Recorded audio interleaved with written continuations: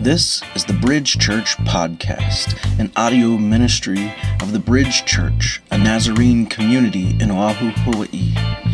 Please visit us in person or check us out online at bridgenaz.org. We hope to hear from you. We hope to see you. God bless. Mahalo.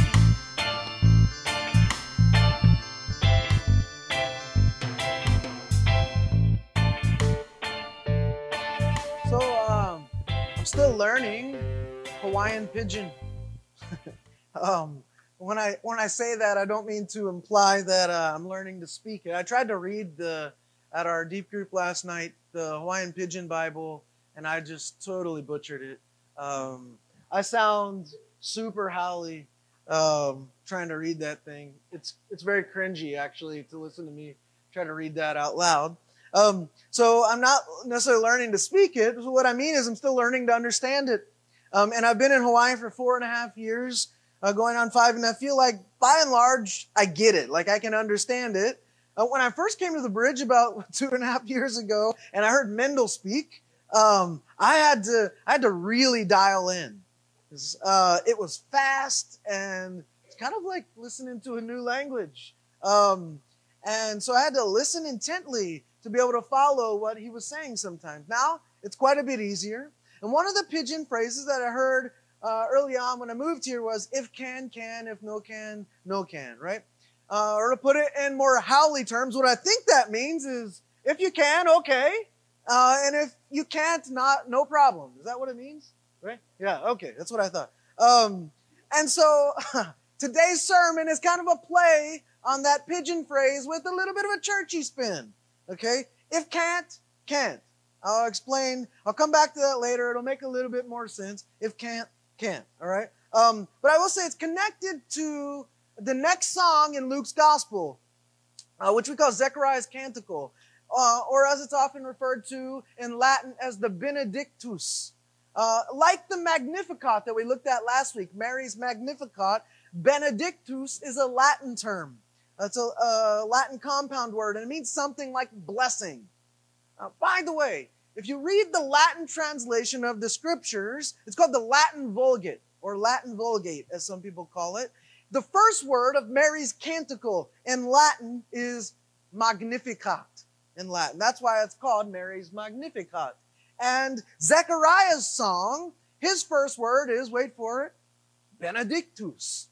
That's why it's called the Benedictus in Latin. That's why these songs, that's why they get these titles, where they get their terms from Latin. So later we're going to look at Zechariah's Canticle, or his short song. But before we do, I want to help frame things just a little bit, give you a little bit of context, and I want to say a few words about this guy, Zechariah. First, I should say that Zechariah's song, if you take it and you actually sit it right next to Mary's and like place them in parallel, they're very, very similar. A lot of themes and words and ideas that cross over. I can't go into a lot of the comparisons today, but there's a lot of overlap between Mary's song and Zechariah's. Second, I want to make a point about our author, Luke. In particular, I want to remind you that Luke wrote 2 works in the New Testament. They're called, what? Come on, don't leave me hanging here. Luke wrote what? Luke and Acts, thank you. Getting nervous there for a minute. All right, he wrote Luke and Acts, that's very right. So the first 5 books of the New Testament, go like this. Matthew, Mark, Luke, John, Acts. So the Gospel of John, for some reasons I can't really go into today, it separates Luke's first writing from Luke's second writing. And the reality is, we can and are supposed to treat Luke's first writing together with his second writing. We're supposed to treat them like 2 volumes, a 2-volume work. Volume 1 is the Gospel of Luke, Volume 2 is Acts. Or if you combine them as a set, we call them Luke Acts.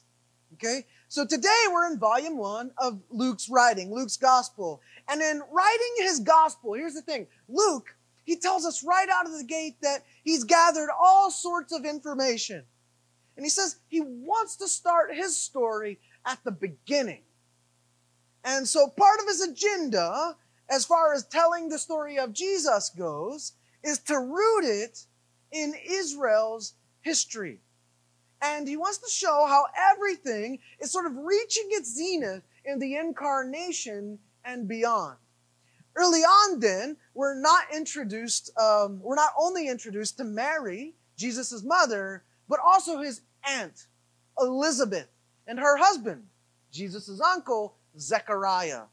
Luke tells us that this guy named Zechariah was a priest, that he was part of the priestly lineage in Judaism. His lineage then was rooted deeply in Israelite history. Now, it's a really important detail, okay? In Luke 1:5, it tells us that Zechariah was from this priestly order of Abijah, which significantly was one of the priestly orders with the least status out of all of them. And we learn from Luke 1:39 as well that Zechariah is from the hill country of Judea. He's a country boy, okay, which tells us that he wasn't a priest in the city of Jerusalem. He wasn't a city boy. So Zechariah and his wife Elizabeth are kind of like Abraham and Sarah in the Old Testament. They're said to have childbearing difficulties. Elizabeth, though, becomes pregnant in her old age, as you know. Now, despite his rural side, which probably denotes some type of poverty and certainly low social status, and despite being from this lower rank, nondescript priestly order, Zechariah in the text, Luke goes out of his way to tell us that he's righteous and that he's blameless, which also sounds quite a bit like Abraham. So in Luke's gospel, here's the point I'm getting to. In Luke's gospel, only a handful of people are spoken of in that way, described as righteous. That includes Jesus at his death. And here's the real eye-opening point about that. In Luke's gospel, Zechariah, as a regular or ordinary priest, is distinguished from the chief priests or the high priests. That's super, super significant. Luke, like the other gospel writers, in fact, tells us the high priests and the chief priests, they had high social status, had great political clout. They enjoyed religious favor and prestige among the people. Nevertheless, they're not described as righteous. You see, never, not once. In fact, they're depicted and described as corrupt. Despite their social status, despite their political clout, despite their religious prestige and favor, from Luke's point of view, and Luke's speaking on behalf of God, so from God's point of view too, these high priests were corrupt and unrighteous. They were to blame for many of the problems in the Jerusalem temple and in the city of Jerusalem, but overall in Judaism at the time. So my argument is this, is that Luke makes it a point in his story to tell us that this regular, ordinary priest, Zechariah, is not like the chief priests of his day. He's different. He's righteous. They're not. He's blameless. They're not. And for that reason, at the start of the story, we don't have a Jerusalem high priest entering into the picture. We have a rural, regular, low-status priest and his family functioning as God's representatives. So Zechariah's family, especially his son, John the Baptizer, find themselves in these roles where they are the ones, small kind, to bring Israel back to God and to turn the unrighteous toward righteousness. One scholar put it this way: Zechariah's son, John, will usher in a national revival that would bring radical individual moral changes similar to the righteous character of Zechariah. Or let me put that differently for you. John, the baptizer, is going to tell the nations Jesus is coming. And if they want to be righteous like his daddy, Zechariah's righteous, then they need to follow Jesus. That's what this means. Here's the other thing. When Mary realized she was pregnant, she runs to Elizabeth, Zechariah's wife. She goes to Zechariah's house. Of course, Elizabeth, they find, is pregnant too. And the women, they find comfort in one another. Zechariah, he doesn't yet know about this, that his wife's pregnant. So one day when he's in the temple performing a ceremony, he's visited by this angel Gabriel, messenger of God, who tells him Right, your wife's pregnant. And he's shocked. He can't believe it. And because of that, the angel pronounces a period of silence over him. You see it here in Luke 1:20. Gabriel says to Zechariah, and now you'll be silent and not able to speak until the day this happens. Why are men always talking, by the way, about women being silent in church and they never talk about this kind of thing, huh? He says, you'll not be able to speak until the day this happens because you didn't believe my words, which will come true at their proper time. For the duration of the pregnancy, Zechariah is silenced. And near the end of the pregnancy, when John's about to be born, people are asking Zechariah, what are you going to name him? What are you going to name him? We all do the same thing.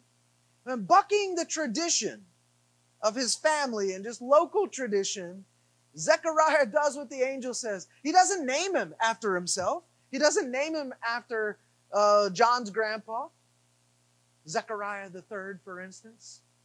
He names him John, which in Hebrew means something like the one that God gives, or he whom God gives. Or, as it's often put, God's gracious gift. What John means. And it's a little ironic because the name Zechariah in Hebrew means he whom God remembers. So you think about this. A man in Zechariah's day was remembered how? Through his lineage, through his children. In fact, they tended to bear his name. And so Zechariah's name means he whom God remembers. In this case, it's as if Zechariah, by doing what the angel is saying, says, none of this is about me.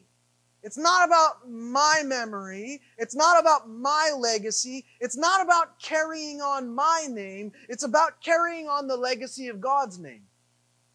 Despite the meaning of my name, God remembers. I don't need to be remembered.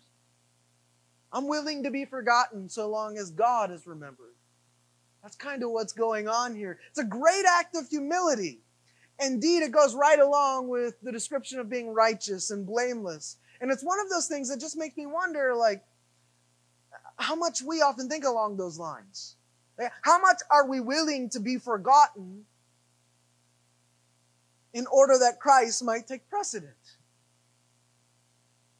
I've been in church for decades now. I've been in this church game, this church life for decades now. And some of y'all have been at it longer than I have. I've seen the best in church people, and I've seen the worst in church people. I've seen the people in churches who go full throttle. I've seen people who are lazy. I've seen those who serve passionately and those who think it's their job to complain. I've seen people who build up the church and people who criticize. They think criticism is their spiritual gift. I've seen those who are willing to be forgotten so that Christ gets the glory. And I've seen people who want their name, their imprint, their DNA stamped on everything. The buildings, the communion trays, libraries, everything.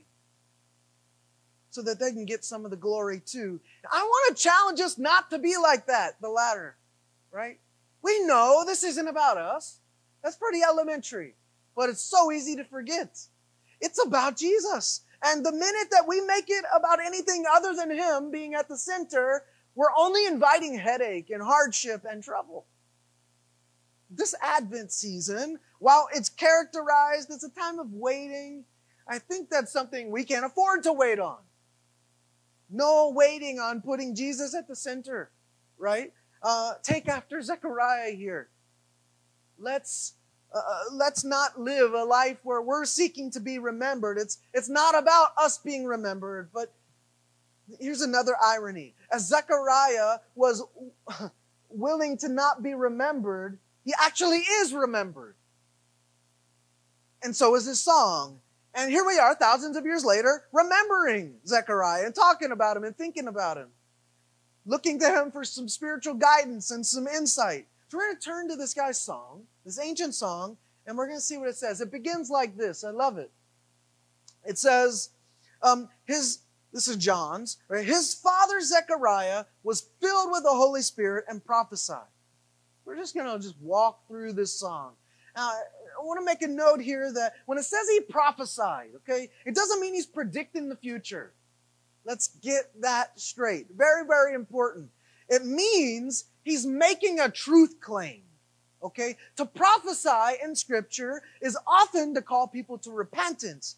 In a moment, we're going to see the truth claim that he makes. And quite significantly, the truth claim isn't one of his own accord. He's not the source of it. It's the Holy Spirit, it says here, is the source. It's the Spirit who enables Zechariah to make the truth claim, to prophesy it. Now, let's look at his claim. This is how he starts the truth claim. Praise be to the Lord, the God of Israel, because he's visited his people and redeemed them. So that word praise there in Latin, that's the word benedictus. Okay? So the Spirit, he's enabling Zechariah to begin with this benedictus, this word of praise. And he identifies the Lord by this name, the God of Israel. And so from the start, he's connecting the song with the ancient past. Zechariah says that this God visited his people and redeemed them. It's a very, very intriguing word here, visited. Very intriguing. It's really important that we catch this word. But what does it mean? Think about this. What does it mean for God to visit? Is it just like a friend stopping by? Is that what it means for God to visit? Seeing someone you haven't seen in a while? Is it a short stay? Like he's in the guest room? What does it mean for God to visit? Grab lunch together? Go to Starbucks? What does it mean for God to visit? From a theological perspective, seeing it the way God sees it, right? For God to visit is certainly to draw people near to him. But this drawing people near, or this God visit, has specific purposes. In Zechariah, he's going to give us a laundry list of them here. He says that one of them is redemption. That is to pull us out of destruction and to liberate us from the clutches of evil. But that's not all. As Zechariah continues his canticle, he's singing about God's visitation. And he says this, it says, he raised up a horn of salvation for us in the house of his servant David. As he said through his holy prophets of long ago, salvation from our enemies and from the hand of all who hate us. I really, really want you to get this. Visitation of God includes raising up this Davidic horn of salvation. That sounds very biblical, right? It sounds very scriptural, churchy. And it also says, notice the end here, salvation from our enemies and from the hand of haters. Oh, I really, really like that.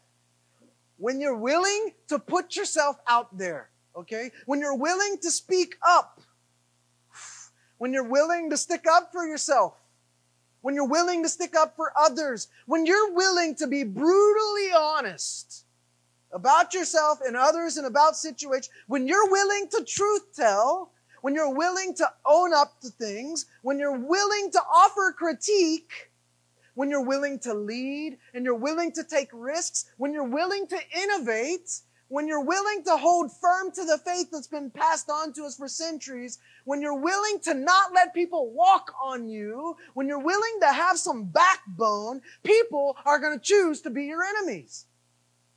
And people are going to hate you for it.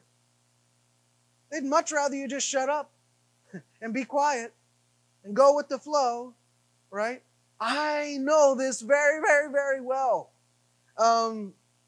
When you stand up and you speak up and you don't back down and you don't keep quiet, but people want you to, oh, it makes them upset.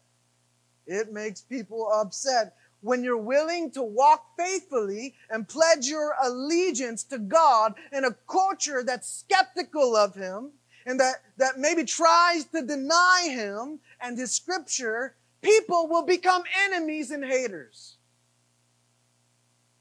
But Jesus comes, and despite that, He offers us salvation. And notice that salvation here, this is what I really want you to get. It isn't just this internal thing, okay? It isn't just an internal spiritual sort of thing. Oh, I got saved. Internally, I'm good.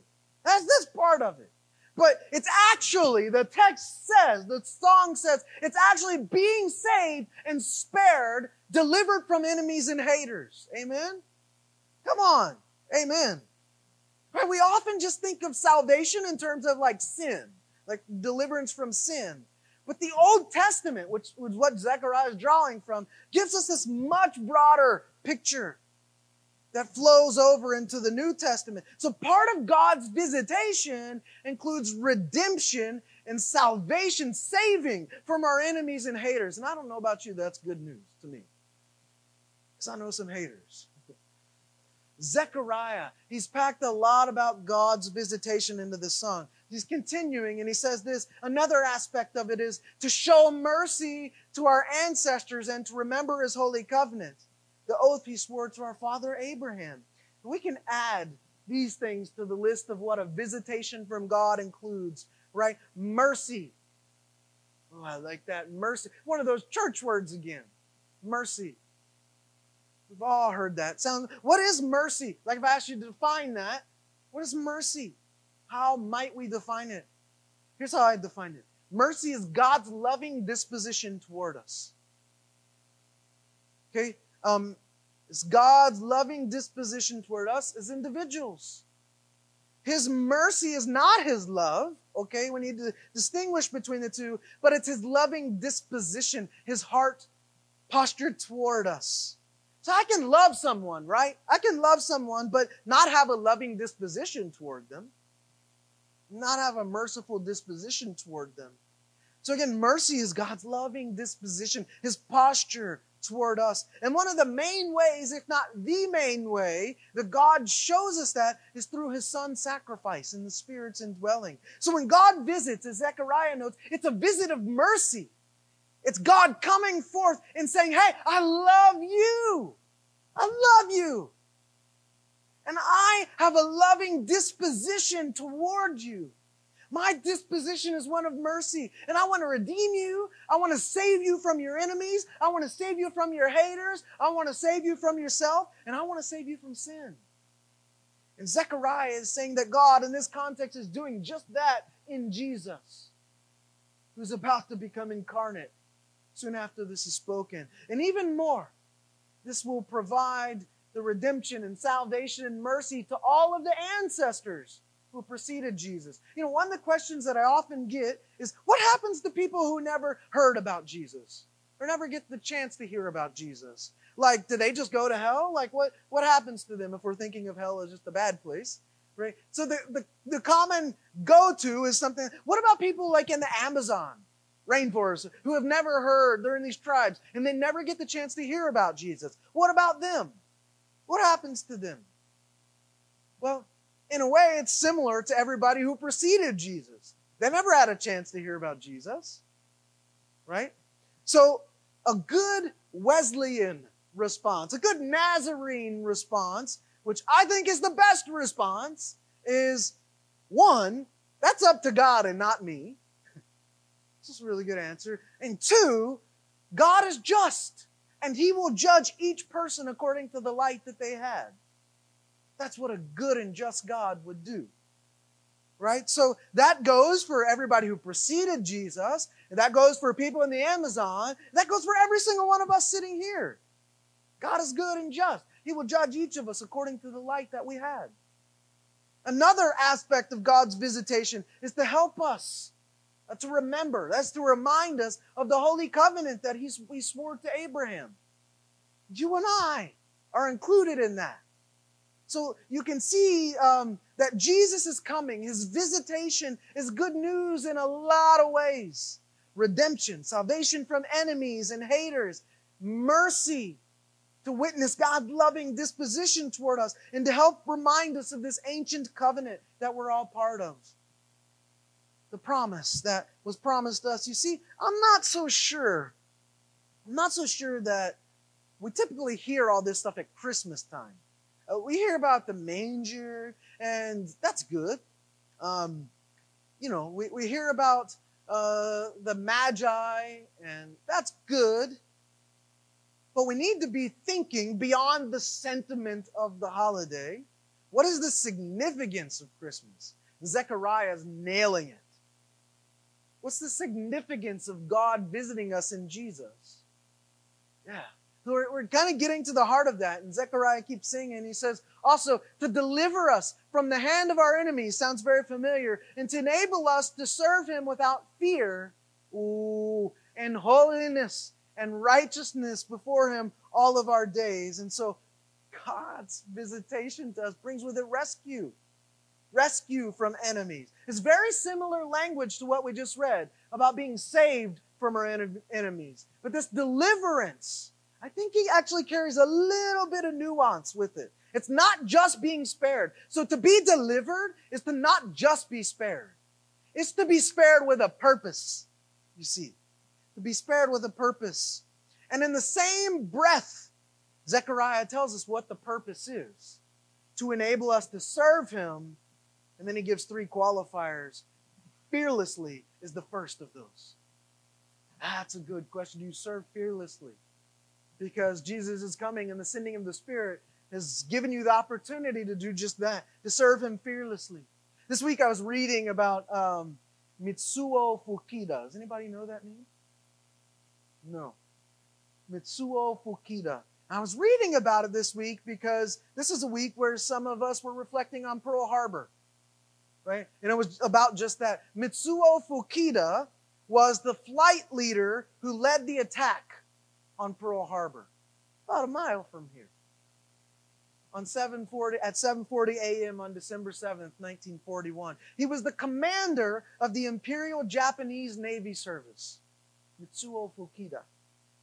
And he was the head, the lead guy in the first wave of bombers on Pearl Harbor. And as he approached, he sent up a green flare from his plane, which signaled to all the planes behind him we're good to go on the attack.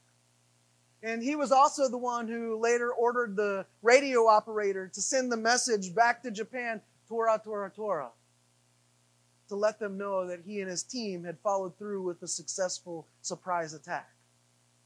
There's a lot to this guy Fukuda's story, including a handful of near-death experiences. Really, really interesting life story to read about. But there were these couple of instances in Mitsuo Fukuda's life that really just hit me this week. One was his encounter with a woman named Peggy Colville. Fukuda had heard of her story and about how she was a Japanese prisoner during the war, and so were her parents. Both her mom and dad were killed. They were missionaries in one of the Japanese internment camps. Yet, instead of wanting revenge, the warrior's code, she rejected it. Instead, Peggy Colville offered compassion. And Fukuda learned that this was the case because she was a Christian. So he began looking into Christianity. And while he was looking into it, Fukuda had another encounter with this guy named Jacob de Shazer. And de Shazer was a bombardier who participated in what's known as the Doolittle Raid. It was a raid on Tokyo, a bombing of Tokyo. This is where things get really, really interesting. De Shazer's plane went down in the midst of this raid on Tokyo, and he was captured by the Japanese. And he became an American POW. But while he was in the prison camp, de Shazer had an encounter with God. And soon after, Fukuda and de Shazer crossed paths. And in September of 1949, because of that, because of what Fukuda had witnessed in Peggy Colville and Jacob de Shazer, he converted to Christianity. The man who led the attack on Pearl Harbor became a Christian. What's astounding is that Mitsuo Fukuda went on to establish the Captain Fukuda Evangelistic Association in Japan. And he began traveling full-time and speaking about his conversion story. And in 1959, he wrote an autobiography titled From Pearl Harbor to Calvary. And in it, he said this. He said, quote, "I remember the thrill that was mine when in one of my first evangelistic meetings, I led my first soul to Christ in America. And he was one of my own Japanese countrymen." So on the one hand, right, these sort of stories, they can be a little hard to hear, right? On the other hand, they're completely amazing. They're beautifully scandalous because the gospel is beautifully scandalous like that. This man did a horrible thing. And he was found by Jesus afterward and then spent the rest of his life serving Jesus fearlessly. Only God can make that kind of thing happen. Only God. And when God visits us, He does, just as Zechariah said, that He enables us to serve Him fearlessly, without fear. But not just that. Also to serve Him in holiness. To live in such a way that through our holy living, we draw people to Jesus. To live in a way that's distinct. To live in a way that keeps us in close proximity to God. So that's what holiness is. And some people have the wrong idea about what holiness is. Holiness is not a state that we live in. Okay? Holiness is about proximity. So if you had to define holiness today, or maybe you could just do holiness equals proximity. We don't exist in a state of holiness. We exist in proximity to God, right? God is the epicenter of holiness. And so the nearer we are to God, you see, the more holy we become. And the farther we are from God, the less holy we become. So as Nazarenes, as Wesleyans, this is in our blood. This is like our thing, holiness, right? This is our distinctive holiness. We're a holiness people. That's how we've been called for generations, a holiness people. We are a people welcoming holiness, seeking sanctification. And God's visit doesn't just enable us to serve Him in holiness, but also righteousness. It's another one of those churchy Christian words, righteousness. Well, what is it? What is righteousness? Simply put, we could say it's being right with God. That's what righteousness is. Being in right standing with God. Perhaps a bit more theologically, it's yielding our lives to God's covenant that we might be in right standing with Him. That's what righteousness is. But you see, we can't do that ourselves, yeah? God's visit to us in Christ and His sending of the Spirit is what enables us to be holy and righteous, in proximity near to God and in right standing with God. We can't do that on our own. Is that good news? Jesus, His first coming, His incarnation, His Christmas coming is one that brings redemption, salvation from sin, salvation from enemies and haters, deliverance for a purpose so that we might serve God fearlessly in holiness and in righteousness. All this comes from Jesus' visit to us. It's great news. Now, after Zechariah sings all of this, the good priest that he is, he switches his gears slightly mid-song. And he starts singing about his son, John. And here's how he talks about John. He says, "And you, my child, John, will be called a prophet of the Most High, for you will go on before the Lord to prepare the way for Him." So he identifies John as this prophet of God, the Most High. Again, a prophet isn't a predictor of the future. Get rid of that, right? That's not what a prophet is. Someone who makes truth claims on God's behalf. That's what John is going to do too, just like his daddy. He's going to speak truth on behalf of God. And he's going to do it in this role as a forerunner for Jesus. So remember, the emperors and kings during this time, they had forerunners. And whenever these royal officials would be heading into a city, the forerunner, they would go ahead of the emperors and the royal officials, and they would go into the streets, and they'd say, clear your apple carts, make the road straight, make the roads clean. The royal official, the king, is coming. We get a good picture of that at the beginning of Mark's gospel. So John is going to go ahead of Jesus, and that's what he's going to do. He's going to prepare his way and speak truth to everybody about his identity as a Messiah. And he's going to do so to give his people the knowledge of salvation through the forgiveness of sins. You see that? Here's Zechariah. Has John expanding on that Old Testament idea of salvation, being saved from enemies and haters, and now it's also extended to sin. See, salvation is way bigger than we think, guys. It doesn't include just this internal thing in us as individuals. It's physical in many ways. It's being saved from enemies, being saved from haters, being delivered for a purpose so that we can serve God fearlessly and in holiness and in righteousness. It does include forgiveness of sins, but it's way bigger than that. We're made and meant for so much more than just that.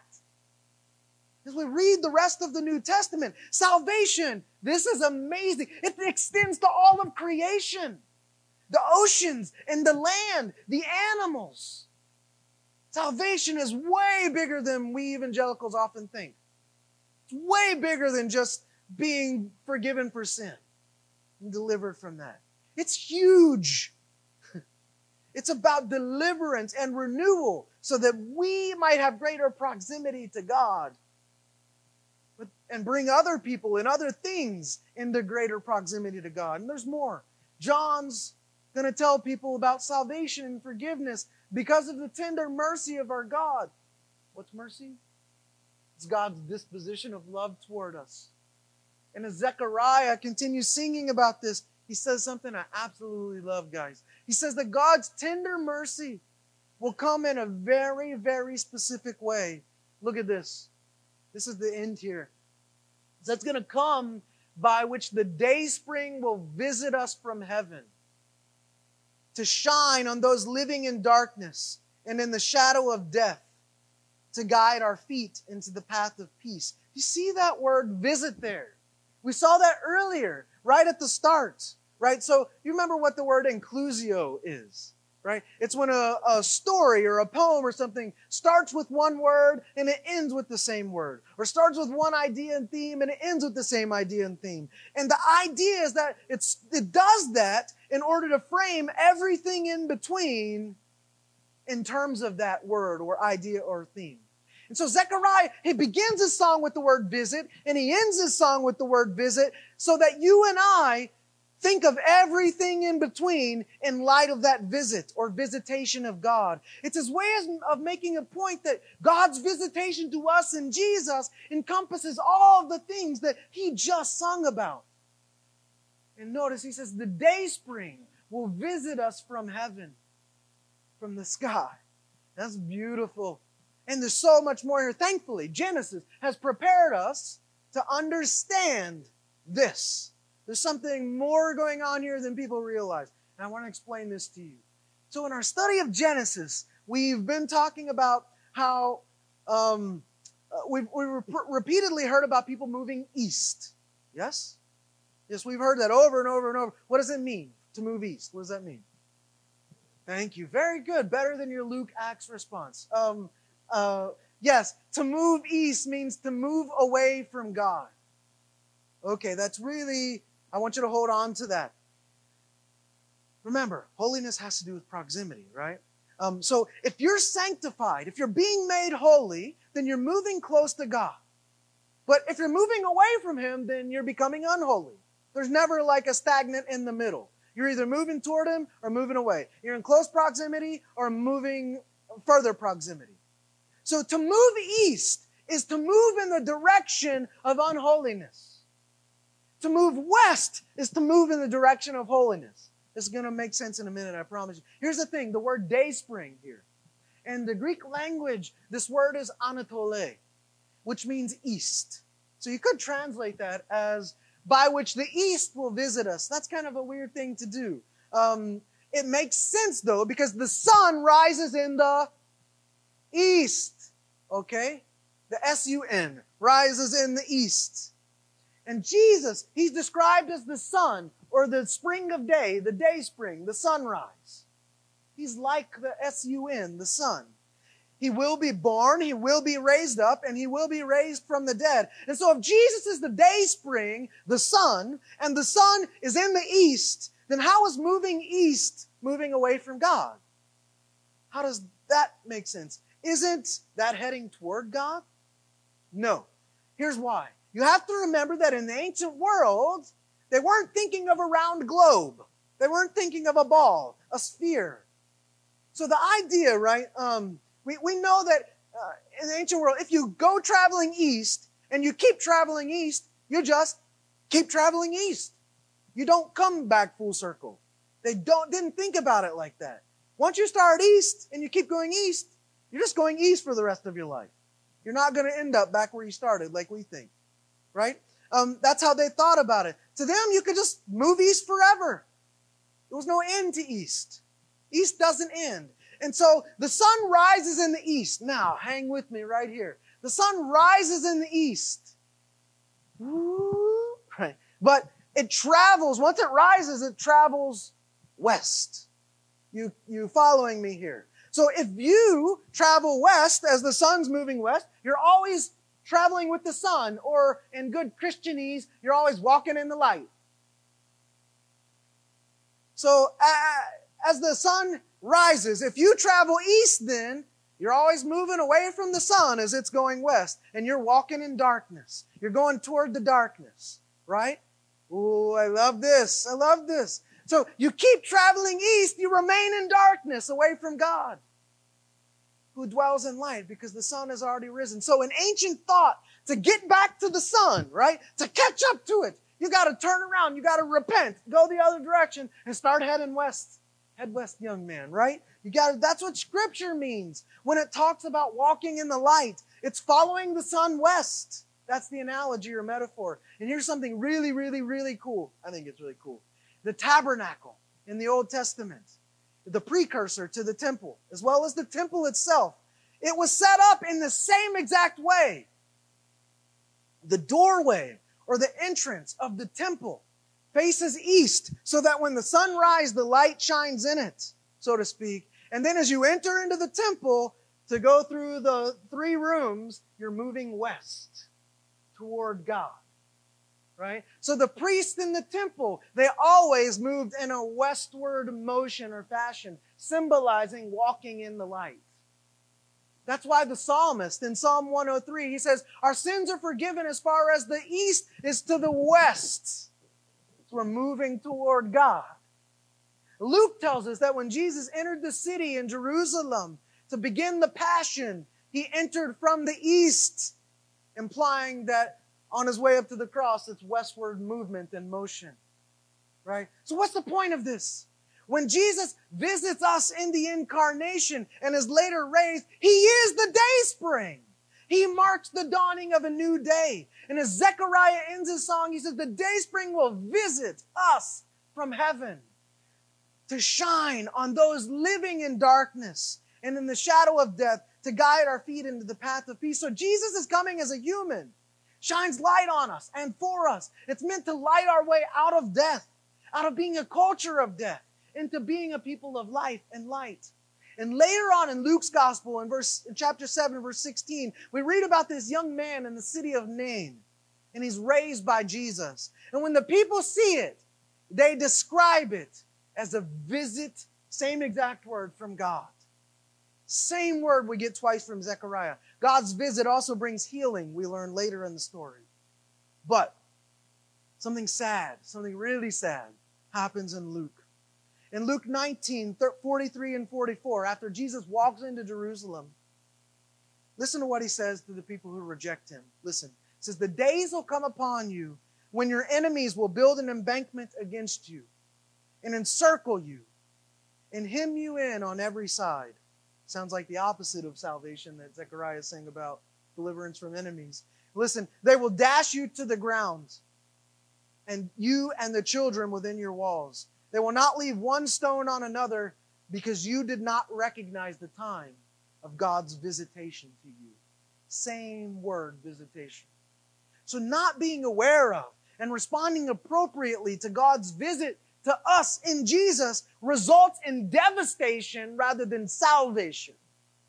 And I don't know about you, but that doesn't sound good. I'd rather be in the light. I'd rather live and walk in the light that guides our feet, so that we can be peacemakers and live in peace. That sounds like insanely good news to me. Because I want peace. Y'all want peace? I want peace. I want peace in my life. And there's a sense in which we don't get peace unless we're bold enough to be peacemakers. Living in peace, follow me, requires being peacemakers sometimes. And in order to do that, in order to be peacemakers sometimes, we got to deal with some tough stuff. Sometimes. That means we have to occasionally get bold and get honest and vulnerable. And I think we often don't realize that when we do that, God can do some serious stuff. I was reading this week too about another historical event. It happened in the 1850s in North Ireland. It was called the Ulster Revival. And I just want to read you some of what I read about this. It's so encouraging. It says this: in the spring of 1855, a young man began a prayer meeting in his home to pray for the unconverted in his neighborhood. And the idea grew, and small pockets of concerned believers in Ulster began gathering for prayer and earnest practice. While faithful ministers still preached the gospel and a few parishioners met to pray for the pastor and the conversion of the lost, little change occurred for several years. And in March of 1859, in the town of Ballymena, a young man threw himself down in the public square and cried out for God's mercy. James McQuilkin and his fellow prayers, just 6 miles away, invited everyone they knew to join them at a local church for a prayer meeting on the evening of March 14th. And hundreds of people responded. And the meeting was so big it had to move onto the street outside. And the gospel went forth. And conviction of sin overcame the multitude. And the first spiritual fruits of what became known as the Great Ulster Revival were brought to faith.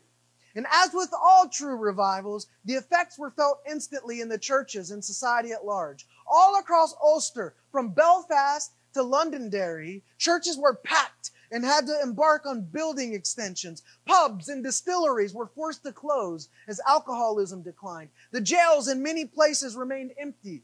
Families returned to biblical patterns, and converts remained steadfast. Pastors estimated that well more than 100,000 people came to faith in Christ and joined the churches. And here's how one person wrote about it in their journal or something like that. He said, the week which began May 17th can never be forgotten.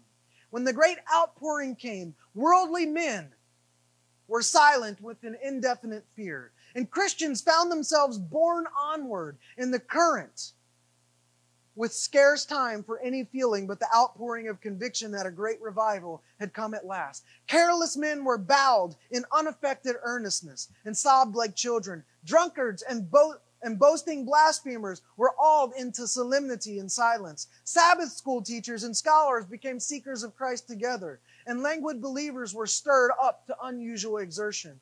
Every day, many were hopefully converted, passing through an ordeal of conviction more or less severe to realize their great deliverance and to throw themselves with every energy into the work of warning others or of leading them to the Lord. Every evening the churches were crowded and family worship became almost universal. Part of the dinner hour was devoted to singing and prayer, and the sound from numerous groups of worshipers could be heard from afar. Long neglected Bibles came into general use. Isn't that amazing? Here's my hard question for you. Do you believe that can happen here? Like, really believe?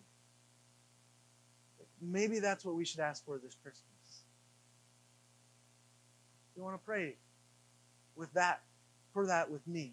A revival that starts right here in this tiny family, this tiny Ohana, the Bridge. A revival in our community that starts right here. A revival on our island that starts right here. By the way that we think and speak and live. By the way we are church. The way we do church.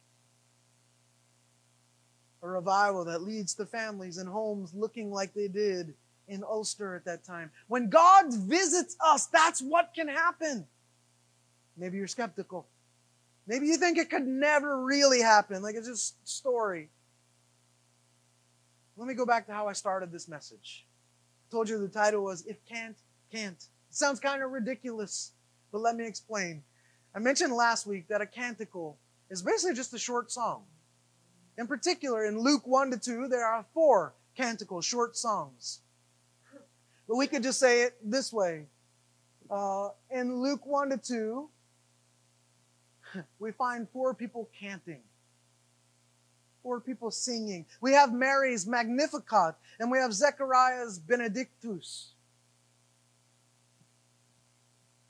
This word cant, well, is a verb. It's a Latin word. It's actually where we get our word chant from. It's our word of the week. Cant. Very, very simple. There are a lot of definitions that we could boil it down to just to sing. I like the definition that defines canting as speaking in a sing-song fashion. Again, like a chant. To cant is to sing. in other words. So the bottom line this week, super simple, y'all. If can't, can't. In other words, when you feel like you can't do something, or we can't do something, just sing. Right? Can't. Notice there's no apostrophe in the second can't. That's what makes a difference. When you feel like you can't live up to your role in Christ, can't. Sing. Like Zechariah, sing a prayer. Can't a prayer. Right? That's my charge to you this week. Very simple. Let's be a church of can't. Let's be a church of canting. Let's begin to sing a prayer to God, asking Him to bring revival and to start it here, to visit us and start it here. Let's open ourselves up to letting Him start with us. This week, be like Zechariah. Write a prayer. Write a song to God. Let's be a church of cant. Let this be a week of cants. I'll get us started. Here's my cant. My speaking in a sing-song fashion, kind of similar to how I ended last week. God, the world says I'm foolish, that my beliefs are kind of middle schoolish, elementary, maybe uncoolish. Can I stop and call bullish? Stand up proud and speak out loud and open up my full fists, because I want surpassing peace and I want it to the fullest. Take the petty weeds of my life, yank and pull them, unwind and unspool them. It's Advent, and my path is lit so I know where I'm going. It's where you're going. Made a way for me to walk holy, to be in right standing, to draw near to thee. So when the road is windy and the trail is slant, when I feel I'm sliding and society says I can't, I sing prayers with deep rhythm that you bring. I chant. I seek revival for this island. Let it start with these clean hands. Let us be the bridge to renewal in these Hawaiian lands. Let the Spirit start a spark in every woman, child, and man. Let us wear on our foreheads, God, your brand. A new heart mind. Let's understand. Can't. Pray tell, pray sing. Let's be a Christmas people full of good tidings. A gospel so exciting, shining bright. Light homes with lighting and peace with no fighting. A people without the drama who give pause like a comma. And to correct Mr. Obama, yes, we can't. And by can't, we mean sing. Yes, we sing. That's our power, our source, our silver lining. For in Christ, if can't. Amen? Amen. Stand and let me bless you.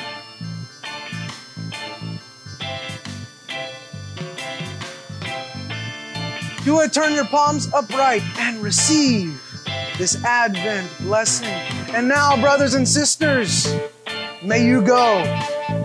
And when you feel like you can't. Amen, brothers and sisters. Go in peace.